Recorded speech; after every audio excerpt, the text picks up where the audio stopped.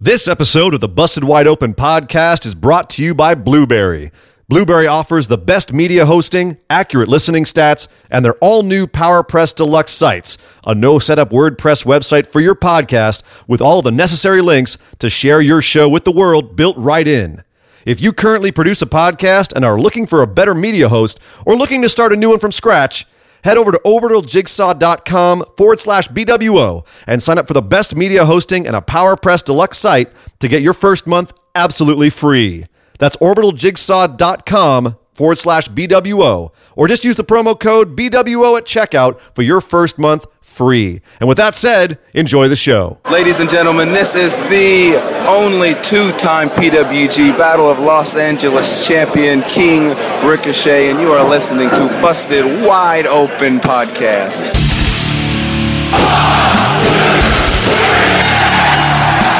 You're listening to the Busted Wide Open Podcast, dropping the elbow on the hottest topics in sports entertainment and the world of professional wrestling. With your hosts, Nick Howell and Sir Ian Dangerous. Coming to you from the Orbital Jigsaw Network Arena in sunny Southern California.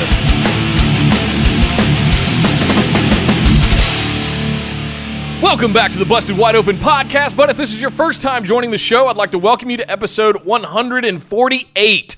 I'm Nick Howell. And I am Sir Ian Dangerous, and today we're going to recap WWE's Extreme Rules pay-per-view, which was one of like a million shows this weekend, Nick. It was extreme. It was extreme. Ish. It had a couple of moments, I guess.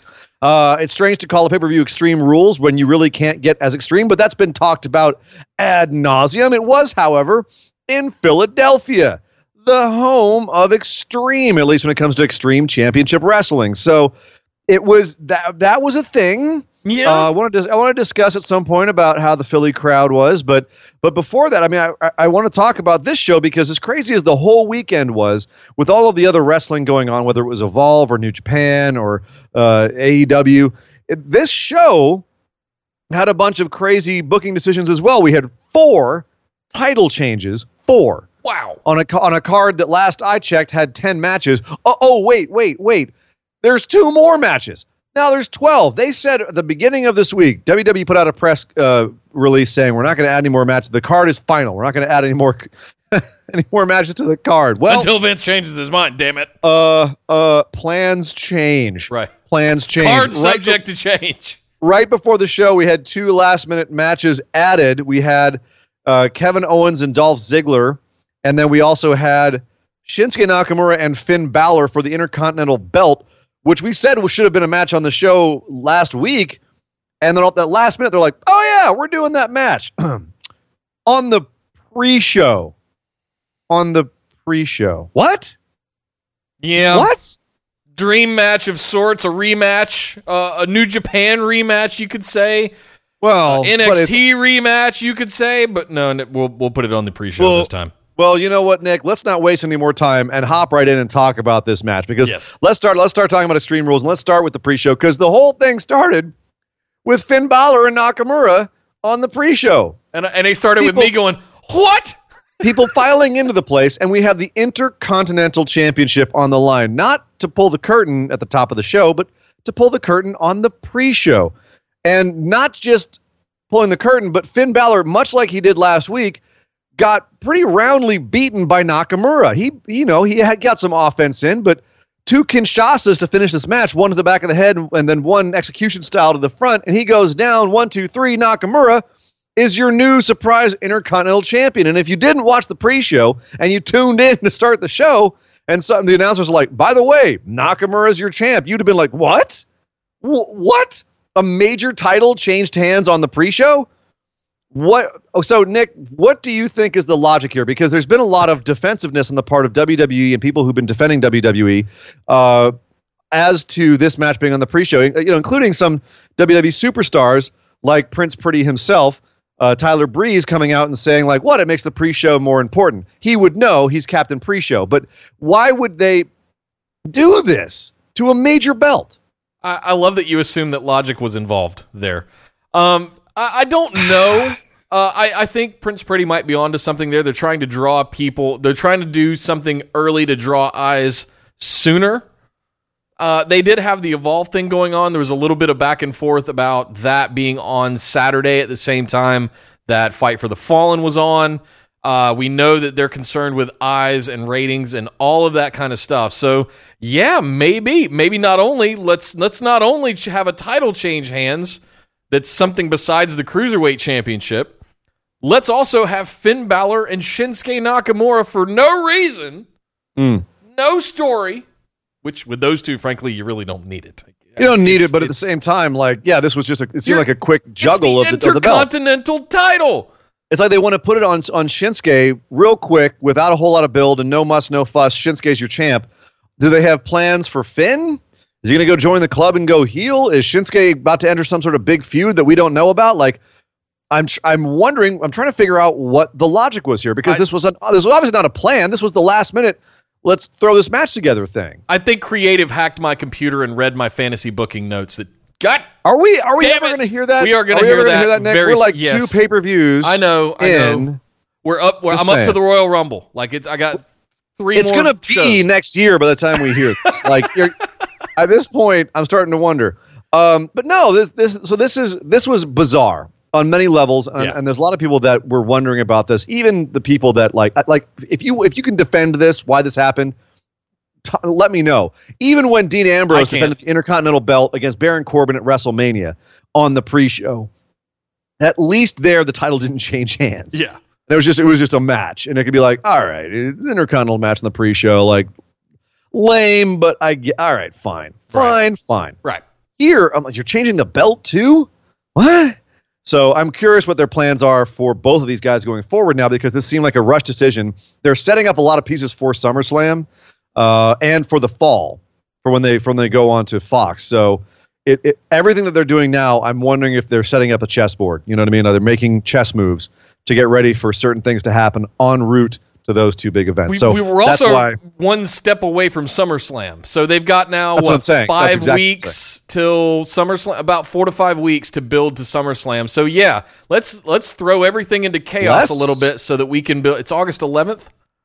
9th? So, that's 3.5 weeks away, 3 weeks away. Okay. Right? Yeah, let's turn everything on its head and so that we can build fresh from now till SummerSlam. Okay. Let's see what happens. But there's a lot of that. There's a lot of that in the show where I'm like, why you do this? Why you do this? And because I can only assume they're trying to build for something at SummerSlam. Yeah. A lot of these title changes that happen tonight and big match victories are ones where I go, what are you trying to do? Where are you going with this? Yeah. Because some of them make no sense. Yeah. We did not have any pick'ems for this match because we didn't know about it. But the next match we did have pick'ems for, and that was Drew Gulak defending his Cruiserweight Championship against Tony Nese in kind of a, frankly, lackluster match. Yeah, I was bored. Not impressed. And now that being said, I'm going to give credit where credit's due. Go watch Evolve 10th Anniversary. Gulak had an absolute war with Matt Riddle, which is perfect because they're such huge stalwarts of that brand. Right. But and it was very appropriate given their history over there if you watch Evolve. And it was an amazing match. Drew could not have been at 100% here. And it seemed like Tony Nese was trying to carry the match, but wasn't up to the task either. And it was kind of just there. It wasn't really meh. It was just one of those cruiserweight matches you look at and go, this is why this is why the division's going to die. You got to do better than this, guys. But I'll say this. As pre-shows go, holy shit, what a couple of matches we had to open Extreme Rules. And I got to say, going into the main show, I was like, well, damn, if this is what they're throwing at us from the pre-show, I can't wait to see what we get into. And to be fair, what do they throw on the pre-show that they didn't have? They had the main show. What main show match do they throw in the pre-show? Yeah. What do they trade them with? I in that sense, I do understand, like they're between a rock and a hard place, but at the same time, so Gulak wins this match. How long do you see him holding this title for? Like he won pretty convincingly over Nese here. Yeah, sometime. But I expect he's long overdue for it, and I fully expect him to hold on to it for some time. Yeah, a while at least, or at least until they dissolve the cruiserweight division. So, but Which apparently is in Heyman and Bischoff's plans, from what's rumored. Anyway, and Bischoff was never really a big fan of the cruiserweight division, even when he had an amazing cruiserweight division in WCW. Those were just kind of happening. Yep. So I really hope that they figure something out with all these talented guys down there, something better than what they're doing with Cedric and Buddy Murphy. So we both saw Gulak picking up the win here. So moving on to the main show. And we pull the curtain on the main show. Dear God, Roman Reigns and Undertaker versus Shane McMahon and Drew McIntyre. And this crowd, Nick, we were saying the last couple of weeks, we were not looking forward to Undertaker. We were kind of over it. The mystique was kind of gone. We're like, old man Taker.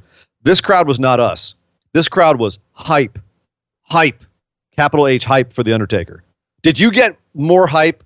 Not only seeing the crowd reaction, but then also in this match, how kind of good Undertaker looked. Like, did you come back? Did you walk back some of the things we've been saying on Taker in this match? There were several times throughout this pay-per-view that I went, that's a lot better than I expected it to be. This was one of those instances for sure. It definitely. I did not expect to be as entertained by this match.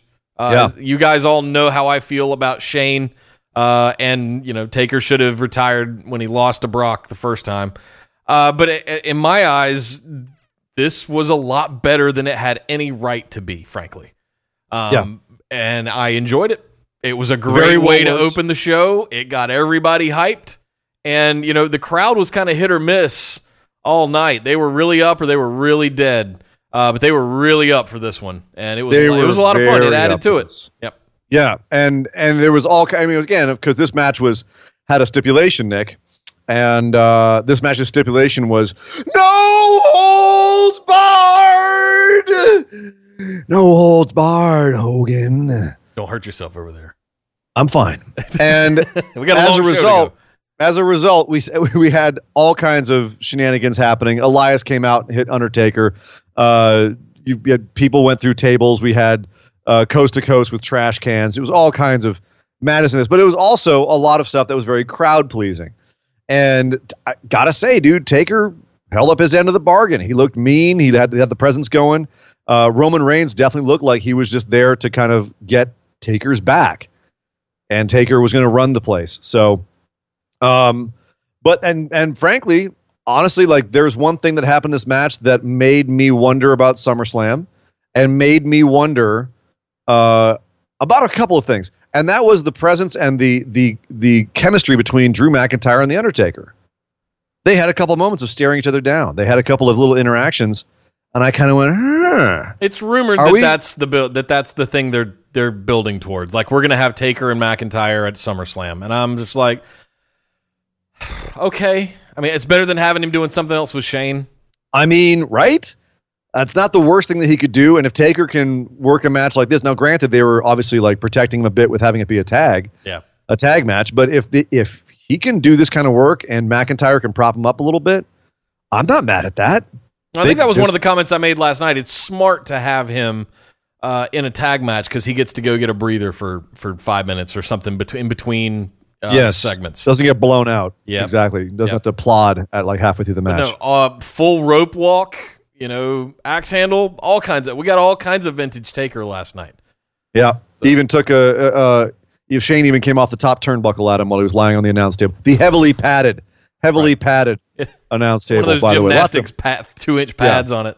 Lots of padding going on in this show. We'll get to that in a second. But yes, Undertaker does give a tombstone to Shane after Roman runs interference for him. Afterwards, Taker and Roman exchange signs of respect. Yeah, but I'll say this. I did notice one thing real quick.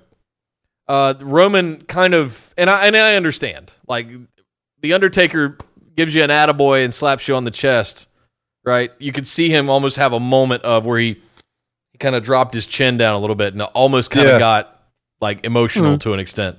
Well, he's had a main event WrestleMania match with Taker. Like, it's not like this is the first time he's ever worked with the guy. But you got to tag team with the Undertaker, dude. Well, there's a couple of shots of him outside the ring marking out, looking at the Undertaker going, he's cool. Hey, Ed Yates, thank you very much. $5 tip to the jar. Thank you, sir. What? Thank you, sir. Yes. Thank you, Thank you sir. very much. Good stuff. Thank you very much. All right. Well, what we got next? Yeah, so we both knew that was going to happen, so we called that in our pick'ems. Yeah. But the next one we also called, and that was the Revival defending the Raw Tag Team titles against the Usos.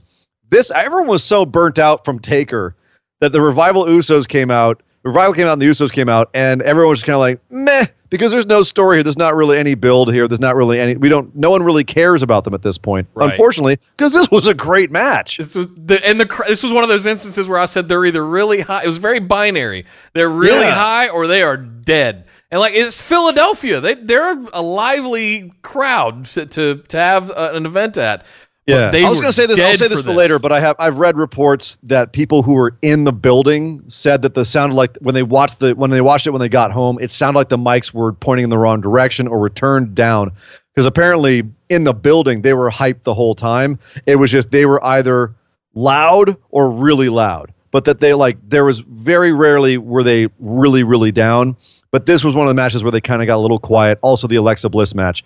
So there were a couple times where they did get a little quiet, but like the Cesaro and Aleister Black match, it didn't sound like they were that hyped for that match. But if you were there live, it was just the place was coming apart. So that's one thing I want to throw in there is that live reports. We did have a listener. His name's Trevor. I think it was Trevor Lee. Was there at the show last night in Philadelphia. Came all the way down from Vermont to Philadelphia to see Extreme Rules live. Damn, and he had something similar to say in the live chat last night. So you may be onto something there. Interesting. Yeah. So I hope that's the case because a lot of these matches deserved some attention. This is one of them where I was like, these guys are putting on just like a clinic in tag team wrestling. Revival working brilliantly heel. When you guys Usos hear me doing go their on thing. and on about tag teams and what aren't tag teams and aren't, these are two tag teams. Yeah. These are two shining examples of what a tag team is supposed to be. Not Daniel Neither Bryan of and these Rowan. teams, we're never going to see these guys break up and have one guy go solo. This is the tag teams for life. So yeah, but as a result, you get matches like this where it's all like you get the tag team psychology, one team, both of them coming out the gates hot, and then it slows down while the bad guys start grinding down the good guys, and then then it starts fluctuating as the match goes on. But it was great. The Revival did the Revival things. Classic, heel tag team distractions and finally picking up the win with a distraction and a shatter machine. So Revival beating the Usos. We thought that was going to happen because there's probably going to be a rematch with more stakes at SummerSlam, which is they need. They need to build up this feud a bit more. It needs to get a little hotter, right? It's not really there yet. Give me it's more. Just more. Yeah, give me more of this. It's fine to have more of this. I don't mind if they do a repeat of this match because I feel that there's more these guys can do. And these are two of the best tag teams, not only in WWE, but in the world. I can say that without any hyperbole. They are. So there's a lot more work they could do beyond this because they were just the second match on the card. So they didn't want to go all out here, and nor should they have. This was exactly the kind of match that should have been where it was. And the Revival retains so we can have a babyface win for the Usos, hopefully, down the road. So not Tai Chi and Yoshihashi levels. All right, moving on. We finally got to see Aleister Black have a match, a singles match on the main roster. On the main roster, finally. And I have to say, I was nervous because the last few weeks of him losing his mind in a dark room because no one wants to fight him, has been really disturbing to me. I just like character assassination wise. Like, what are you doing? Why are you doing this to this character? This makes no sense. And then Cesaro came along and was the guy who challenged him, and people were like, why Cesaro? And stepping back, you go, well, these are two incredibly proficient technical wrestlers and strikers, just workers in the ring in general. They'll probably put on a good match. I swear to God, Nick, I didn't think about all of that stupid backstage bullcrap this entire match. It was just too good. All they did was just hit each other. They beat the absolute shit out of each other. And that's exactly what we wanted to see this entire time. It's exactly why Cesaro got picked for this. I think there were several people last week that went, oh God, Cesaro, really? Yeah. And I went, no, wait. No. Just wait. They'll bring out the best in each other. And they did. They brought out the best in each other. Cesaro is a great heel worker. And you saw that here with him mocking Aleister Black and, doing the sit-down pose and Aleister Black kicking the crap out of him outside the ring and doing his own sit-down pose. And then it just proceeded to just be strike after strike. Cesaro going off with European uppercuts and Aleister Black going off with kicks. And the finish was great because it felt like, I mean, obviously it didn't feel like a real fight per se, but it was, Cesaro pissing off Aleister Black enough that he goes on a flurry of strikes. And finally, while they're trying to exchange and Cesaro's trying to dodge and, come back with a strike, Aleister slips in a black mass for the 1-2-3. And it wasn't like Cesaro looked weak. He, at one point, he almost KO'd Aleister Black with this monstrous European uppercut, and Aleister Black had to grab for the ropes instead of kicking out. So they both looked great here.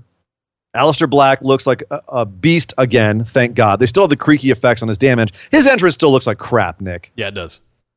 They actually, you can see like the little, like the felt drapes that they have the candle set on. Like it looks, I'm like, how are you so incompetent? It's like a middle school theater project in a way. It's awful. It's like, dude, it's camera work 101, directing 101. This stuff, like this is it's atrocious. How well they did it in NXT versus how poorly they shoot it on the main roster. How is it the same company? It's one of those things that just consistently makes me insane. Where and by the way, just so no one comes down on me for crapping on Kevin Dunn for no reason, there was a lot of incredibly good camera work tonight, and a lot of really good, like the catching moments and catching shots and zooming in at the right time and framing things right. There was actually a lot of really good camera work on the show. This just was glaringly bad, and it's such an easy fix. It makes me nuts. It makes me nuts. I'm going to keep going off on it. Somebody get me a ice cube to put down the back of my neck. But I'm going to end this on a positive. Because there was one thing that stood out to me during this match. There was this one sequence where Aleister just like spider crawled up on him and transitioned him down into a knee bar and like slid down him like a fireman's pole, grabbed his leg, whipped him around and put his leg in a knee bar. I don't think I've seen anything like that since, like Brazilian Jiu-Jitsu in the Olympics. And then transitioning from that, Cesaro rolled him over and curled him up into a sharpshooter. This exchange, we had 2 or 3 of these kinds of exchanges, and I think it was just a little whet of the appetite because what these two guys are capable of doing, oh man, that's why I went nuts when I found out. Everybody's like, oh, I wanted Bray Wyatt. No. Cesaro is legit. Something like this. This is why I always hated the bar, is because it cornered Cesaro into this thing where he didn't really. Anyway, I don't want to get down that rabbit hole. It made him a brawler. He became more of a brawler like Sheamus and less of a technical guy. He would still do some stuff, but it was a lot of brawling. Yeah, which is fine. He's a good brawler too, but he's a very well-rounded guy. Again, this was all around. This was fantastic. I kind of hope it continues. Although I picked Cesaro on what you will admit was my flyer. I called it my flyer. You did. I thought they might try to get Cesaro over and then have Aleister come back, but no. So Aleister won here. It was kind of the obvious pick. Right. And I just hope it continues. I don't know who else they would give Aleister to really kind of set him off on the right path after this kind of awkward backstage crap. The other question I have is why are they now calling him the Dark Destroyer instead of the Dutch Destroyer? Because it doesn't matter whether he's Dutch or not. I don't know. They want to make him dark and brooding. Don't let them know he's foreign. Right. They don't like the foreign. He must be face, no foreign heat. Even though the Dutch are like the nicest people in the world.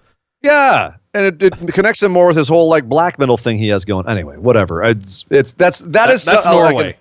It's a whole Scandinavian region, bro. Sure. I just turned to Vince Russo there for a second, bro, or Matt Riddle.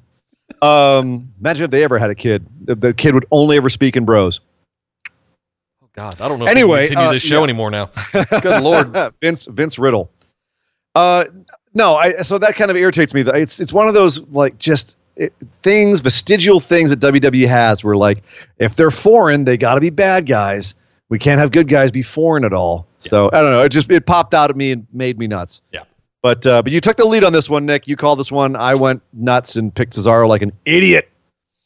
But as I was beating myself up for that, we went and had the next match, which was Bayley defending her SmackDown Women's Championship against Nikki Cross and Alexa Bliss. A 2-on-1 match, which I frankly had lots of high hopes for. Me too. And it was a well-worked match. More entertaining than I expected it to be. A running trope of this show for me. Yeah. I honestly think Nikki really brought the best out of Bayley, to be honest with you. Yeah. It kind of underlined to me how Alexa is just not that good of a wrestler, because she's had matches with a lot of people and they just have not been that good. But then Nikki comes along with Bayley and it's like, oh, there we go. Now we're having some fun. Now we're having some good stuff.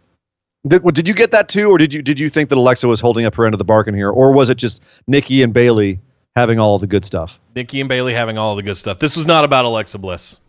This is a end around way to get Nikki Cross up there and visible. It's what this whole thing's been about. Has been about Nikki Cross, not about Bayley or not about Alexa Bliss. I'm excited about that. I was a little bit perturbed with the way that it ended, because this is not. It has several ramifications, the way that they ended this. And where do they go from here? Are they going to continue this? I guess we'll find out tonight or tomorrow, sorry, on SmackDown. But okay, now what?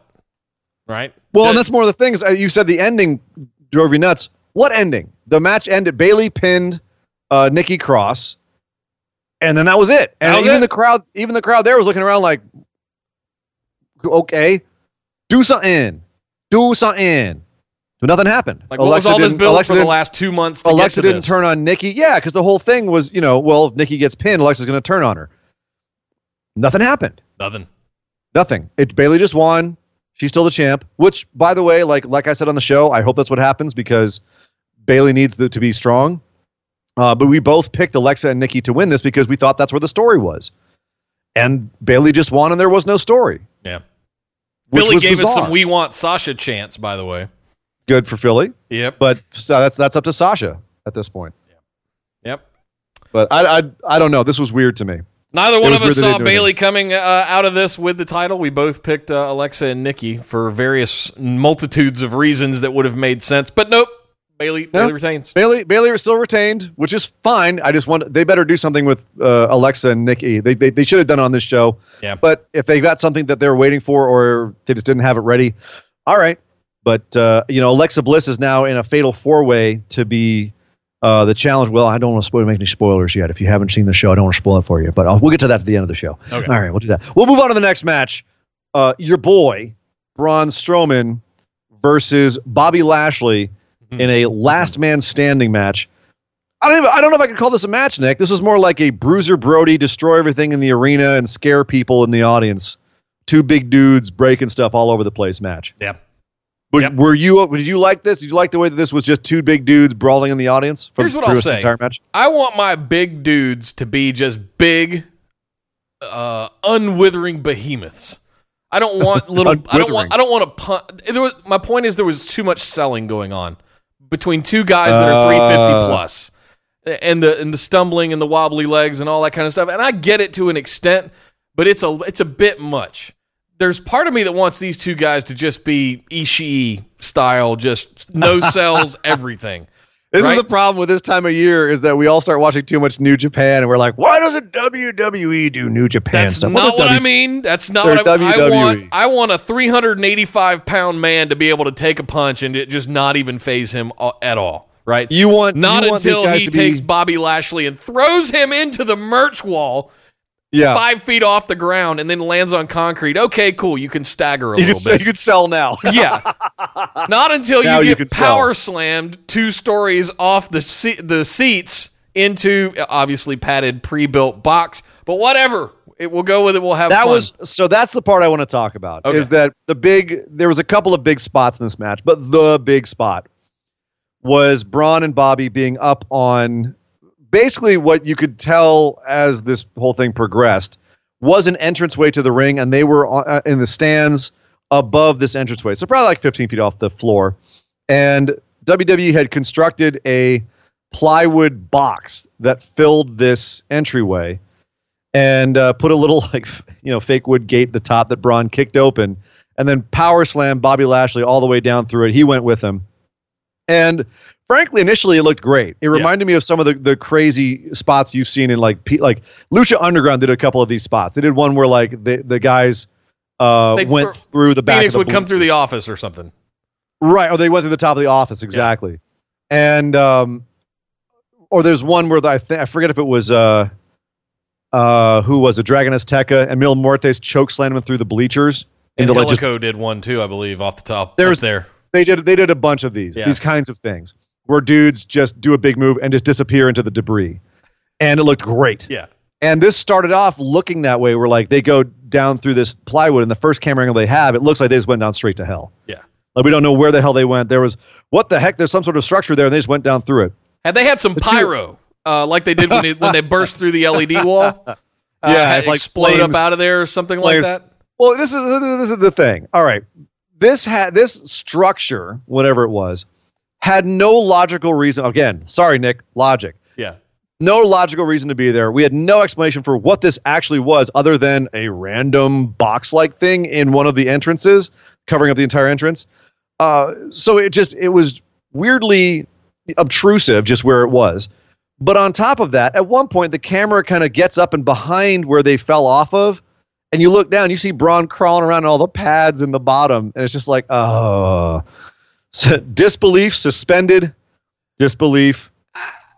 I was okay with all this, because at the end, Braun Strowman burst through the wall like the Kool-Aid man. Yeah, he punches his way through the front of this big thing. Elbow comes flying through the wall and just splinters everything everywhere. He goes, roar! And I'm like, yes! Yes! That's exactly what I want my big men to do! They saved it with him bursting through the front, for sure. But it was definitely one of those things where I was like, guys, it doesn't take much to just give this a little bit of purpose, like figure out what this structure actually is. Dress it up a little bit. Don't just have like I don't know. I'm nitpicking maybe, but but that's the problem. I look down and I see the pads, and immediately my brain goes, how could you have done this better, guys? I'm not marking out anymore. Now you've killed my suspension of disbelief. Now I'm back in it. And only like the kind of little kid in me that went like when Braun Strowman came bursting through the thing was the only thing that saved it at that point. Yeah. And then of course Lashley gets counted down because he's just in there dead on his nice comfy pads. Right. But yeah. So in some ways, this is another one of the camera shots I wanted to be like, no, what did you do? The execution, not 100%. The concept. The concept not 100%. The execution they did as well as they could, except for that one camera angle. So I don't know. I ain't mad at it. I loved it. It was big dudes doing big spots and beating the absolute shit out of each other all over the arena. We love it when they go up into the stands, into the arena. Way, this is how Braun Strowman made his bread and butter in the first place, and this is how Bobby Lashley should be used. Yep. You have this giant behemoth of a guy in Bobby Lashley. Obviously, Strowman is a whole nother level, but Lashley is a freaking genetic abnormality. That guy's got muscles on muscles. So he looks the part like someone who could toe-to-toe with Strowman. So these guys, bumping and humping all around the arena looks awesome, and it feels awesome because it feels like a couple of classic WWE wrestling. Behemoths beating up behemoths, like you said. So, well, good use for both of these guys. And good use of tag teams in our next match, the New Day versus Heavy Machinery versus the Planet's champions, Daniel Bryan and Eric Rowan, for the SmackDown Live Tag Team Championships. Now, we called Braun Strowman picking up the win in the last match. Yeah. We were both wrong on this one, and we each picked different people. I don't think anybody saw this coming. I certainly didn't, because it didn't seem like the right time, or all I know is this was a fantastically entertaining match. Yes, it was. It was well worked. It was a well-told story. Everyone had a great little moment. Everyone got their work in. No matter what your move is, you got your move in. And it was entertaining as hell the entire time. And the ending was fantastic because you had Big E kneeling and taking the Daniel Bryan, whatever they're called now, Planets kicks. And Big E started no-selling him. He just hulked up, stood right up. Daniel Bryan started slapping. He said, come on, slap me some more. Daniel Bryan slapped him some more. He said, come on, slap me some more. Daniel Bryan slapped him some more. And then he catches one of the slaps. And he gives him a lariat and turns him inside out. And then he picks up Daniel Bryan on his shoulder. And Daniel Bryan's squirming like a little child on Big E's massive shoulders. And Xavier Woods comes in. Midnight hour. 1, 2, 3. The New Day are six time tag team champions. What? I can't wait for the cameras to cut to the audience and for people to continue to screw up. That's one of my favorite things about the New Day. Quick sidebar.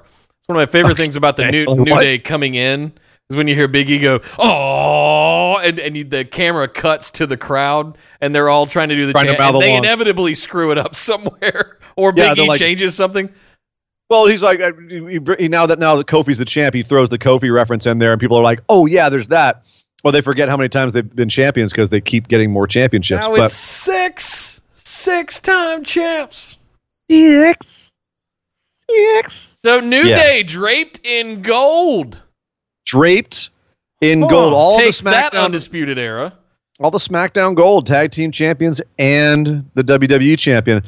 So a couple things. Are you good? Because Heavy Machinery was in here being fun. Should this have just been New Day and Daniel Bryan and Rowan, or was this a better idea to have this be a three-way? No, I'm okay with this because Heavy Machinery looked great. They didn't eat the pin. Daniel Bryan ate the pin. And I'm fine with it. I got other things. Which was wild, by the way. I agree. I totally agree. I was shocked. Very shocked. Very shocked that New Day won. Very shocked that Daniel Bryan was the one that ate the pin. But I've got my... let me finish my thought real quick. Tinfoil hat coming up. Okay. I'm not mad at this for Heavy Machinery because they put on they've had great couple of weeks of matches, and they had a great match here in this three-way sort of tornado tag, and I think they are off to the races. It's not if, it's when they get those titles. They're looking fantastic. They're being put in the position to just go out there and do the things that they do best, and that's entertain with really good tag wrestling, and the crowd is reacting accordingly. So, no, good for them. But real quick, my tinfoil hat moment. You realize now that Daniel Bryan has official beef with all three New Day members. Well, he's been beaten now by all three New Day members. I'm just throwing that out there. Things to think about. Things that make you go, Yeah, I think they got other plans for Daniel Bryan. I'm going to come back on this. But I will say this, that after this, Daniel Bryan was backstage screaming he's done with the tag division. It was caught on WWE.com. Good. So you can go look at that. By the way, another amazing promo by Daniel Bryan. Go look it up. Look up this on WWE's YouTube. Daniel Bryan complaining after this match. It's another just lights out. The dude is up there for the best promos in the WWE. He's just lights out right now. Yeah. If Daniel Bryan and Rowan do break up, what happens to Rowan? What happens to Rowan Shirt? Rowan Shirt Watch! Rowan Shirt Watch! This one, I actually paused and rewound and tried to find it, but it was such a... His damn beard was covering the band name. Right. Or it was that beard. crazy skull crown graphic with like the crazy Celtic font kind of stuff going on. Gaelic font. Finally picked it up and got it. But it took me a while. And it's a band I haven't thought of in a long time either because they're weird, but they're good. They're very good. It's a Finnish black/folk metal, because Rowan loves folk metal, black/folk metal band called Fintroll. And yeah, they're a little more obscure, but I don't know. They're good. Do they troll Finn Balor? They do not.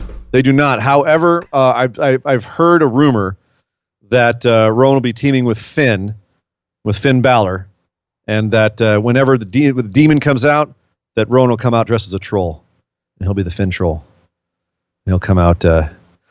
Moving on. Neither of us picked this up. You picked up Heavy Machinery, and I picked Daniel Bryan and Rowan, but that didn't happen. New Day is your champs again, no! And we had a little moment where Paul Heyman came out in Philadelphia and said, "I am Philadelphia. I am extreme. I am extreme." This was weird because I expected him to be like, "We're going to get extreme," and instead he said, "I want to make history in Philadelphia." And I was like, "Oh, wow." So he basically said, "Yeah, Brock's going to cash in," and everyone kind of went, "But is he? Because as we said on this show, Paul's now in this weird limbo of being the boy who cried wolf. How many times can he say, "Oh, Brock might be here tonight. Brock's going to do this, Brock's going to do that," and we're like, but is he? But he said WWE first without the and/or Universal, and I started to go, he is going to cash in on Kofi. Yeah, I definitely think that was very intentional, very trolly of him. Not Finn Trolly, but very trolly. So our next big match was AJ Styles versus Ricochet for the U.S. title, which was my match of the night. Easily. These guys have been working perfectly where their TV matches have been getting better and better, and they finally were like, cool, we're in a pay-per-view, we can really let loose. We're gonna. And they did. And I have to say that, if it weren't for all the club interference, this would have been a near perfect match. And they had to have the interference. That's just the story. Is Anderson and Gallows getting involved and messing with Ricochet and helping AJ. That's part of it. But my God, this was good. My God, this was good. Yeah, please more. But just more. Please. I can't possibly go to that bowl more enough. Just please keep giving me the matches with those two guys. Well, I mean, they work so well together. Their chemistry is so good because Ricochet is like a young, even more impossibly spry AJ Styles. And AJ, of course, having come up using that style, is now like, okay, I know how to work with this style. And WWE has made Ricochet slow down.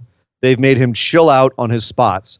And now he uses his spots very sparingly. And he's able to tell a story in the ring. And his selling is incredible. And this match, his selling was great again. Yeah. And you had basically the story of this match was having Anderson and Gallows interfere and costing Ricochet the title. And that's what happened. Ricochet is no longer the U.S. champion, which is now, Nick, I want to get your opinion on this. Are they hot potatoing this U.S. championship too much? Because Ricochet just got this. Is this another do you think this was the original idea when they put this title on Ricochet was, hey, we're going to have you an AJ feud, AJ's going to take it off of you, and then we're going to have a continuing feud? Or was this like, we got to get the title on AJ right now, kind of like the Shinsuke Intercontinental title change? I don't know. I'm undetermined at this point. I think they might have put it on Ricochet to give time for AJ to flip, reform the club, and then give it back to him. I wouldn't be surprised if Gallows and Anderson start showing up in the tag team picture. So if they're going to go through with this whole club rebuild again, which I'm all in on, yes. I love that. Because it gives Gallows and Anderson something to do and actually be on TV. Yes, I'm all in for it. You're all in, but are you AEW all in for it? Don't go there. I'm just saying. Just signed, how serious they just signed new big contracts. They're very happy. They're fine. But as far as hot potatoing the U.S. title, though, I think that's worth discussing.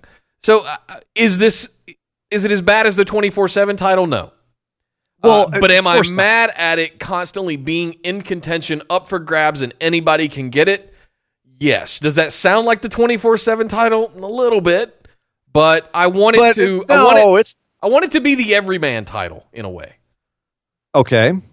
I want that to be the title because not everybody can be Intercontinental Champion. Not everybody can be WWE Champion, but everybody's kind of got a shot at being the U.S. Champion. So you're saying you want it to be the European Championship? Pretty much.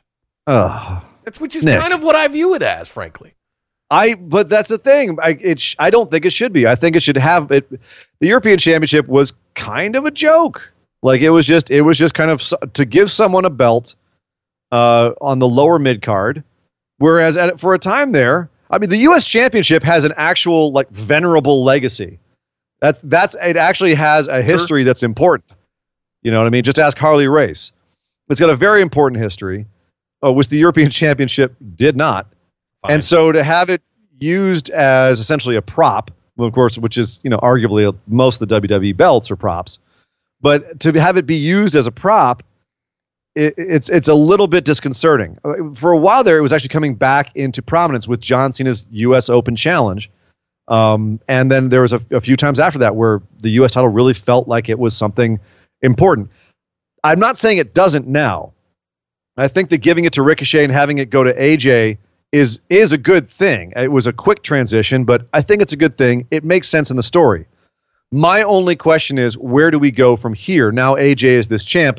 They obviously wanted to give the club a little beacon of how powerful they were. A prop to show how powerful they were. Look, we have championship gold in our little faction. Cool. Good. That's a good call. But what happens to Ricochet now? Because they're obviously high on him. He's fine. They're obviously high on him. He'll be fine. But what does he do now? Does he keep feuding with the club and AJ and is chasing? Because I wouldn't mind him chasing. He's a babyface. It works well for him. Yeah, be that underdog little guy chasing stuff. I mean, ask me again on Thursday. Let's see what happens tonight and tomorrow. Because all right. I think that'll tell us very quickly. It's probably going to go back and forth between him and AJ for some time. But yeah, probably ending up as a rematch at SummerSlam. I would rather they didn't hot potato it, is all I'm saying. Neither of us call this. We both thought Ricochet was going to retain for this exact reason. We didn't think they were going to hot potato it. Right. But no, they gave it to Styles, and I'm curious to see where they go with from this. What do we know? Sometimes they listen, sometimes they don't. Yep. Good shit, damn it. Yeah, they listen to us, but then Vince goes and changes stuff. Right. So, it's all Vince. Yeah. Our next match, Kevin Owens defeats Dolph Ziggler in 16 seconds, I think it was. 3 seconds? Well, it was from the bell ring because they were jawing for a while. Yeah. You had, this match was added late, and as sometimes happens with late added matches, it was a squash. Kevin Owens and Dolph Ziggler came to the ring and immediately started jawing at each other. Dolph slapped Kevin. Kevin looked disgruntled, gave him a stunner. 1, 2, 3. Match is over. And Kevin Owens grabs a mic and starts screaming about how Shane McMahon can't cut his mic or fire him. And, F you, Shane. I want to kick your ass like everyone in here does. Mwah. All right. Magic. All right, Kevin. This was absolute magic. Do you think now that this whole I would thing have rather Shane and Drew, seen him go off on the mic than see him have an actual match with Dolph Ziggler. This was fantastic. This was as well as they could have done this. You know what I mean? Like, there's two aspects about this I want to talk about, and one is they're obviously going the Stone Cold route with Kevin Owens fairly blatantly, which is fine. Not mad at that, but do you think that Shane now pivots to primarily face Kevin, and we have a Shane and Kevin feud? And if so... Yeah, because Roman's going to be busy. He's got to go get the title at SummerSlam. Yes. We'll get to that. But my question here is, one of the things Kevin was saying was that we were sick of having Shane on TV. He was tweeting about how all these people don't get TV time because Shane does. If he pivots and goes into a feud with Shane, that's more Shane TV time while he's feuding with Kevin. And we've already seen that, which culminated at Hell in a Cell with Shane jumping off the cell and Sami pulling him out of the way. And I mean, shit, we've already seen this 2 years ago. We've seen this in reverse. I don't know if I need to see it in reverse again. I like Kevin as being the anti-authoritarian ass kicker who just runs in and breaks rules and gives people stunners and runs away. I don't know where I've seen that before. But is he able to do that if Shane had not been on TV the last 6 months? Well, obviously, that was one of the things we talked about on the show this week was this just them screwing up and putting Shane on too much and driving people nuts? Or was that intentional? Like they were trying to get Shane to be this hated so that they could have someone like Kevin Owens come along and be like, and see how he's pissing you. Pipe bomb him, essentially. But how many viewers did they lose because of that? I mean, obviously not enough. But yeah, I don't know. It was the whole thing's kind of weird to me. But I do like Kevin Owens as being the ass kicker. The question I have is Dolph Ziggler. He keeps protesting that he's not this thing, this kind of like this a guy who's just being utilized in the upper mid card to put guys over, and that he's actually worth something. And then he goes, this happens to him. Like this is the cycle of Ziggler, where he comes in, builds himself up, and then squash. Builds himself up, and then gets beaten in a match he's run his mouth on a whole lot. Like it's decreasing dividends. People are getting sick of seeing this. It's why this match was so brilliant. No one wanted to see this match. No one cared because people have stopped caring about Dolph Ziggler because WWE has forced us to stop caring about Dolph Ziggler, which is a tragedy because the dude is talented as hell. But I don't know about you. Do you feel like are you burnt out on Ziggler? Oh, a long time ago. Do you think he needs a reboot? Do you think a reboot would help at this point? I think they've tried that twice already. I think they tried it with the record scratch stuff, and then they tried it again here with the whole should have been me. I think he needs like a ground up one, like new entrance music, everything. No, he just needs to go back to being the bleach blonde, curly with a perm show off, coming out glistening, just being that. Oh, you want nostalgia Ziggler? I want old world champion Money in the Bank Ziggler with AJ Lee and Big E at his side, and just the absolute show off. Shit talking, but he could talk the talk and he could walk the walk. Right now, I don't believe a effing word he says, and I'm over it. I hate to tell you, Nick, I think that ship has flown. Not sure. So to speak. Neither of us picked this because we didn't know this match was happening. Yay! Okay. Next, we start getting into our championship matches. Kofi Kingston versus Samoa Joe for the WWE Championship. Nick, what the hell happened here? This was a home run in the making, and this match was Not terrible, because both these guys are really good workers, but it wasn't good. No. It wasn't good. It was, I mean, there's a couple of like flipping the birds to each other. It happened. It wasn't the outcome I expected. It wasn't what I had hoped to see. I had some pretty crazy, fantastical sort of things that I had hoped we would get to, because I didn't think this would be an exciting match in its vanilla state as it is, without any stipulation, without anything at an Extreme Rules pay-per-view. You're just going to have somebody like Samoa Joe going up against sort of the wiry but wily Kofi Kingston. This needed something to just oomph it, just like goose it a little bit. Yeah, and there's two problems that I had with this. One was the finish just came out of nowhere, and it was Joe eating a Trouble in Paradise for the 1, 2, 3, which has been kind of Joe's. And when he goes for world titles, that seems to be his thing, as he looks great the entire match and then goes out to one finishing move, like he's got a glass jaw or something. Right. He's only ever won, I believe, one world title match, and that was a disqualification, so he didn't pick up the belt. He's lost 6 in a row, and all pretty much the same. So, with the exception of like a couple of times in the AJ Styles feud, he's kind of looked like crap in all of his world title matches. And here, again, he looked good the entire match. He looked like he was solid. He was holding his own. And then at the end, boom, he's done.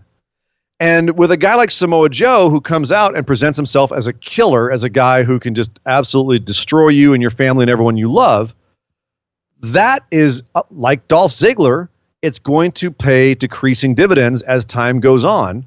Because at a certain point, people are going to be like, oh, yeah, Joe, you're really scary. You can't win a freaking match. You can't pull it down when it's time. So that was what I came away from this thinking was, what could they have done here to make Joe look better? Have him win?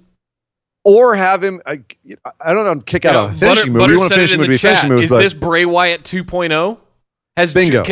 Can Joe win a match? Can we give Joe something? Can we throw this guy a bone, at least? And at least Bray Wyatt won the WWE Championship. And then look how his run went. And then he ended up in a House of Horrors match and it was just a nightmare. Maggots in the ring. My point is that Joe is being put. If you go all the way back to last summer with like the Fatal 5-Way for the Universal Championship, Joe has been kind of all along the way over the course of the last year. In some he's been along for the ride. He just hasn't won, other than like Rey Mysterio for the U.S. Championship. At WrestleMania, he squashed him. That's it. That's like his big moment. Okay. No, I think you're onto something there. This feels very akin to 2-3 years ago Bray Wyatt and just not being able to close. And misusing a guy who you could absolutely have be a major title contender, main event guy for years still, and having him constantly lose clean and lose, looking like he has a glass jaw. It ain't doing you any favors. There might be nobody better in the wrestling business today on a microphone than Samoa Joe, and he's monstrous. But the other thing that handicapped this match was the fact that everyone kept looking for Brock to come out. People in the audience were saying, "We want Brock." No, we don't. Yeah, you were looking for it. You would actually given a +1 on your pick'ems that he was going to cash in on this match, and when he didn't, and the finish just kind of just happened. The crowd was like, because I didn't think there was like, no way in hell they're taking those belts off of Becky and Seth. Because did you know they're dating, by the way? Are they dating? Are they boyfriend and girlfriend? Yeah. Are they seeing each other? Oh man, is he the man's man? It's kind of serial. It's super serial at this point. Super serial. Yeah. Well, okay. So does Joe get this rematch? And if not, who does Kofi face at SummerSlam now? Like, who are they going to build up for him? Or do we actually get a decent Joe feud and have him be the one to finally take it off Kofi? Would that redeem this? Roman Reigns. Roman Reigns. Takes it off of Kofi? Maybe. This is why it doesn't make sense. Like, why not have Joe win here and have Roman take it off of Joe? That would have been... Yes! Right? The thing that makes no sense is the fact that... Look, Kofi, we love you. I'm going to speak directly to you right now. We love you, my friend. You've had a great 11-year run. You had a great 3 to 4 month run with the championship. Your run up to WrestleMania was amazing. But it's time to move on. Times change. Short attention span Howell wants you to drop the belt. Short attention span WWE Universe. We need to do something else. You speak for everyone. You speak for everyone now, do you? I think I speak for a majority of folks to say that the Kofi Kingston WWE Championship run is getting a little long in the tooth. I disagree. I think that it would have, if you're going to put the title on Roman, put it on Joe here and then give it to Roman. If you're not going to put it on Roman, who's Kofi going to face? I'm down to watch him face more people. I'm down to have the New Day draped in gold. I think this is going to be an interesting run. And I'm not sick of it yet. I think the New Day is one of the greatest factions to have ever existed in WWE. I'm not sick of the New Day yet. Well, Kofi is part of the New Day, Nick. I mean, the New Day, the tag team, yes. I think I want my big boys to have my big boy championships. Funny stat. Call me biased. Did you know this is the first time this configuration of New Day has won the tag team belts? Usually Kofi's been involved in every other time. Yeah, this is the first time that Xavier's the odd man out. Or Big E. It's like Xavier and Kofi have won the belts. Big E and Kofi have won the belts. Xavier and Big E have never won the belts. Kind of cool. Cool little stat. But yeah, very curious to see where they go with Kofi after this. I did call that Kofi was going to win here. You wanted Brock to cash in and Joe to win on Joe. You wanted Brock to cash in on Joe. Yeah. And take it off him. None of that happened. Attempt to cash in. I didn't think he would be successful. Happened. Well, you still called a cash in here, and it didn't happen. But it might have happened in the next match. If you listen to Paul Heyman, you might have happened after the next match, which was Seth Rollins and Becky Lynch versus Lacey Evans and Baron Corbin for all of the champion, for the Raw Women's, for the Universal Championship. So it was a match. No, I enjoyed this. I'll say it again. I enjoyed this a lot more than I thought I would. Lacey came out. One of the big things was Lacey came out. She had Seth written in cursive, SE on one cheek and TH on the other cheek. And they did a real close pull in with the camera on her butt. And I was like, whoa. Oh, I see. Best part is Baron Corbin applauding as soon as they pull back. Like he was like, yeah, that was a good shot. Yeah, look at it. And I know they were trying to get the lettering on her butt. Like, get the lettering on her butt. But it looked like the most.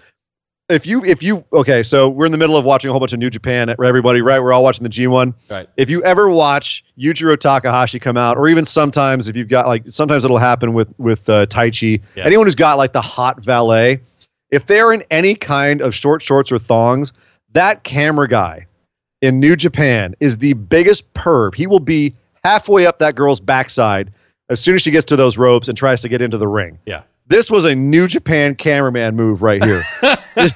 She goes to get in the ring and he goes, boop, gets right up in it. I have to say, I was like, well, WWE, we are getting a little extreme, aren't we? Not forget PG. That was one thing. But then the match happened and this definitely did get a little bit more extreme than I thought they were going to get. Mostly with kendo sticks. And one big table spot in the outside where Becky dropped a leg on Lacey on one table, and Seth went flying over her with a frog splash on a Baron Corbin on another table, which was pretty cool. That was cool. But there was a lot of hard hitting with some materials. Becky did a Van Daminator. That was cool. They call it the Van Maninator, which is stupid. That's kind of silly. I missed that. Yeah, but it was cool. I dug it. But the real meat of this match happened in the finish. And that was Becky saving Seth and then Baron giving her a freaking end of days. And the crowd blew up. I blew up. I popped hard. Seth is over in the corner staring at him, staring at Becky's body, and staring back up at Corbin. And they zoom in on Corbin's face, and he turns to Seth and goes, "What are you going to do about it, you little piece of shit?" No bleep. And loud as can be. And Seth proceeds to, when I say, a lot of times, Nick, we hyperbolize. We hyperbolize. From time to time. It's been known to happen. When I say that Seth Rollins proceeded to absolutely murder Baron Corbin, just murder him. He murdered that boy. He took a kendo stick and whooped him like a government mule. He beat him like a boxing bag. He then curb stomped him 3 times in a row. Baron Corbin isn't just dead. He's dead. He's dead, resurrected, and dead again.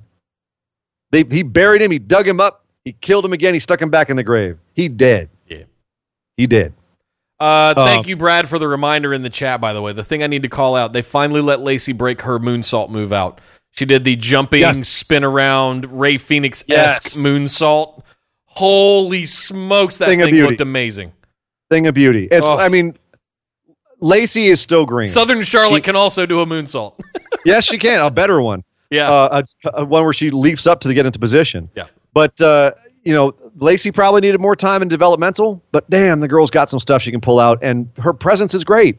She acts like someone who deserves to be there. She may not wrestle like it, but she acts like it. I'm disappointed her and Corbin haven't become a couple just to mock Becky and Seth at this point. They kind of have, didn't they? I mean, they said something about that last week on TV where they said, like, we're a pair, but we don't have to get into all this, like, love and nonsense. We just, we're here.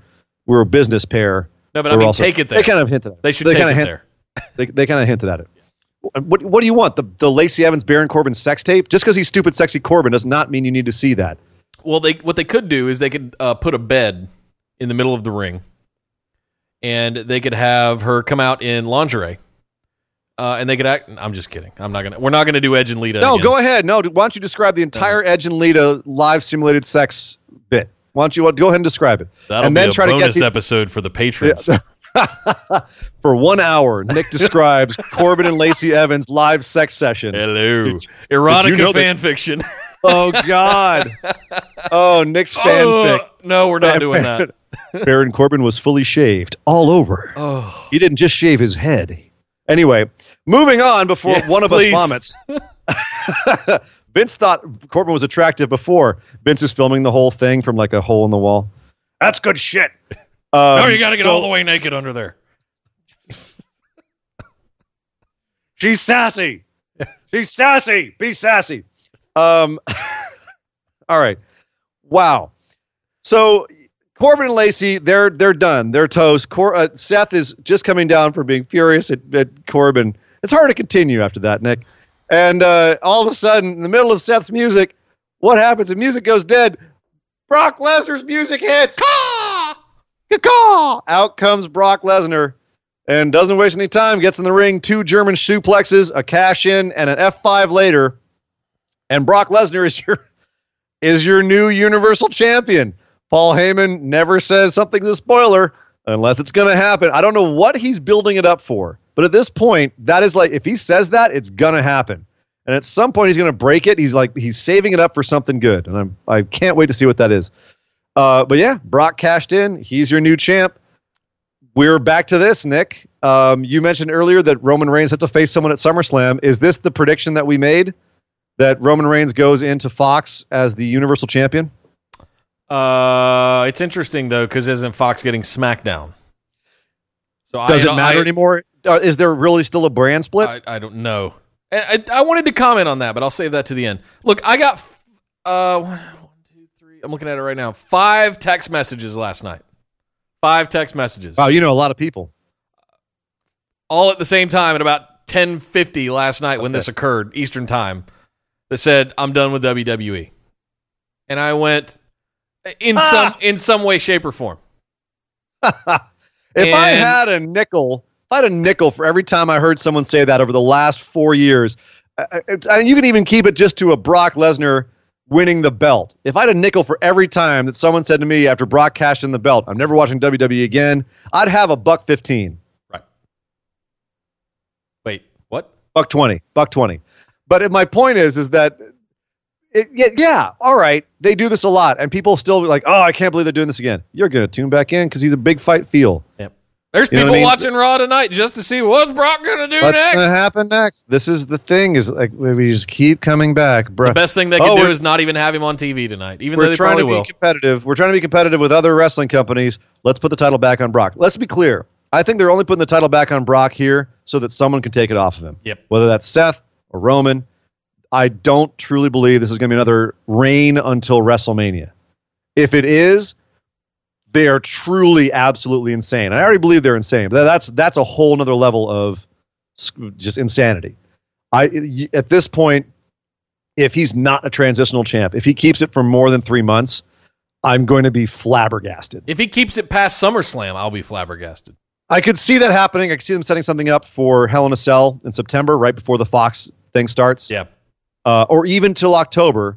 So their first pay-per-view when they're building it from Fox is Brock losing it to whatever babyface. I could see them waiting that long. No, technically Roman is still over on SmackDown. It was the biggest acquisition in SmackDown Live history. So I see him getting the WWE Championship somehow off of Kofi. But he's still been on Raw twice as much as he's been on SmackDown. I understand. Wild card rule. I get it. But if you look at the website on the rosters, he's on SmackDown. Why are you looking? That doesn't even matter anymore. Like, they're going to put him wherever they want him. They're going to give him whatever belt they want him to have. I already feel like they're about to unify some of these belts. I don't know what they're thinking. They should just get rid of the Universal title once and for all because it was the dumbest mistake they ever made. Well, at this point, part of the issue with the Universal title, and I realized this when Brock picked it back up here. Part of the issue with the Universal title is at this point, so many people have the association of that red belt with Brock Lesnar. Not Kevin Owens, who also held it for a year. Not Seth Rollins, who's also held it for a while. Right. Brock Lesnar is who they associate that title with, and with good reason. Yeah. So that's not a good association. Like, from a publicity standpoint or a public perception standpoint, that belt's got terrible mojo. Sorry, Raleigh. Yeah. But it's at the same time, like, I don't. If this isn't a transitional thing for Brock, it's madness. If it is transitional, it's fine that he wins it here on a B grade pay-per-view, essentially. Yeah. Because they're building for something, as they did with so much else on the show. Building for the next couple of months. Setting up storylines that we don't know the end of, and they probably don't either because Vince changes his mind on a weekly, hourly basis. But this could be them going, all right, we have some relatively long-term booking we're working towards here. How do we do that? Yeah. And this is one of those decisions that they did. I tell you what, man, if we don't see the Universal title again but 2 or 3 times between now and Mania in the next 8 months, 9 months, I don't know. This can't be that again. No, and I don't think that they will because I think they have taken so many hits and there's going to be competition growing and growing and growing on them. That would be mind-boggling to me if that's what happens. Yeah. But yeah, that was Extreme Rules. I saved myself in that last match by saying that Brock would cash in. You did pick that Baron and Lacey would lose, but I picked that Brock would cash in here. So we ended up in a tie, Nick. Those are not very exciting. Lucky bastard. But at the same time, you don't have any Nia merch on your wall, and I don't have to eat crow for the second time in a year. Yeah. So, what did you think about the show overall? Like, how was this? Like, grade this pay-per-view. B. Because I came in with very low expectations, but I was extremely entertained for the most part. I didn't have a lot of complaints about this. I think the way that the card was laid out was very clever.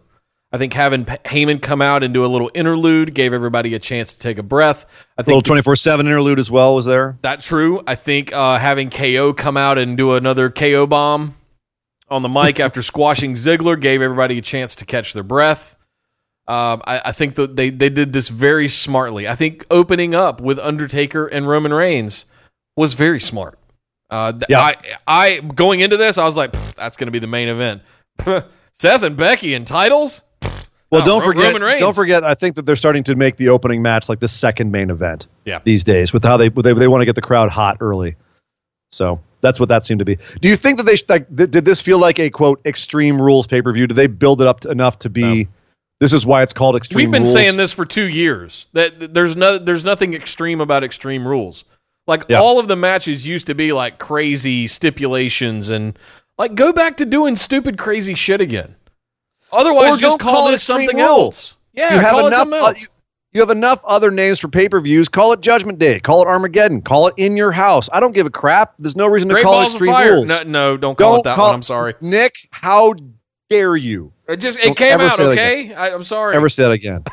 No, but why not? Why call this Extreme Rules when you've got a couple of matches where there are no rules, a 1-2-on-1 match, and a last man standing match? You know, you can call it No Holds Barred all you want, or an Extreme Rules match all you want. It's essentially a match with no rules. It's not Extreme Rules. There are no rules. So have look, if it were me, every single match would be no DQ. It's just the nature of it. If you're going to have a pay-per-view that's Extreme Rules, you can add additional stuff on top of that, but every single match is no DQ. Sure. Chaos.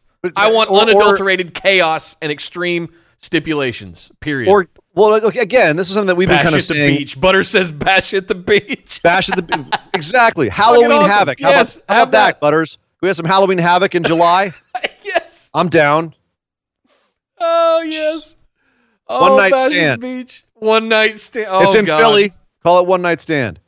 My point is that, the name Extreme Rules makes you think of extreme things. You can't do extreme things in WWE right now. As hard as they hit each other with kendo sticks, nothing in this pay-per-view made me feel it was, quote, extreme. No. We just watched an AEW pay-per-view where a guy stuck thumbtacks into his feet. You know what I mean? Like, and even that wasn't that hardcore for what I've seen out there these days. But it was pretty extreme.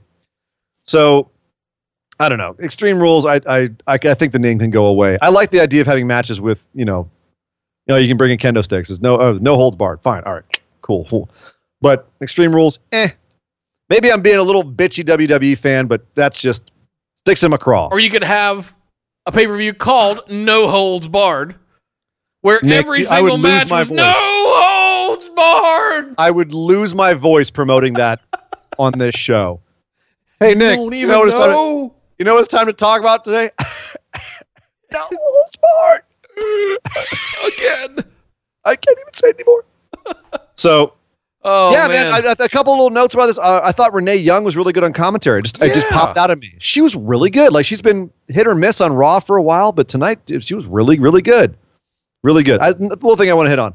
Nick, let's get out of here. We have a lot to talk about on Thursday this week, so everyone come back and listen to us then. We got to talk about the 10-year anniversary Evolve show, which was awesome. Fight for the Fallen by AEW. 3 more G1 shows just happened over this weekend. And tons of other stuff. Plus, there's going to be all the WWE programming this week. It's going to be another 4-hour show this Thursday, Nick. Oh, God. Oh, God. Oh, God, I'm already tired. But it's going to be worth it. It's going to be a lot of fun. Just like I think this pay-per-view was. It was actually a lot of fun, despite, don't listen to my nitpicking. It was actually a lot of fun. Yeah. Better than I expected it to be. And very glad we all got to watch it together. I'm sorry I wasn't there. I was up north, but I will be there for the next one. I promise. There's going to be so much more wrestling to watch this month.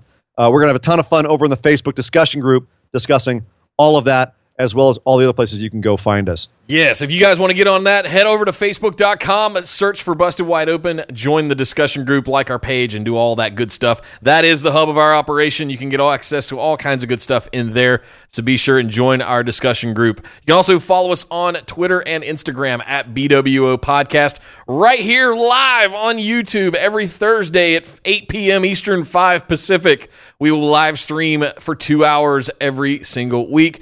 You can get in on asking listener questions by joining us over on Patreon at patreon.com/BWO. Sign up for that $5 tier or higher. You can get access to bonus episodes, Skype calls every month with me and Ian if you like, sweet swag, all kinds of good stuff over at patreon.com/BWO. I'm going to go try and figure out what time zone I'm in currently, because I've been watching so much wrestling on both sides of the planet all weekend. But my name is Nick Howell. You can find me on Twitter at DataCenterDude. And I am Sir Ian Dangerous. You can find me on Twitter at Sir Ian Dangerous. But by God! Would somebody stop the damn match? This show is part of the Orbital Jigsaw Network. For more episodes, subscribe to us on iTunes, Google Play, or Stitcher Radio. For details and show notes from each episode, check us out, orbitaljigsaw.com.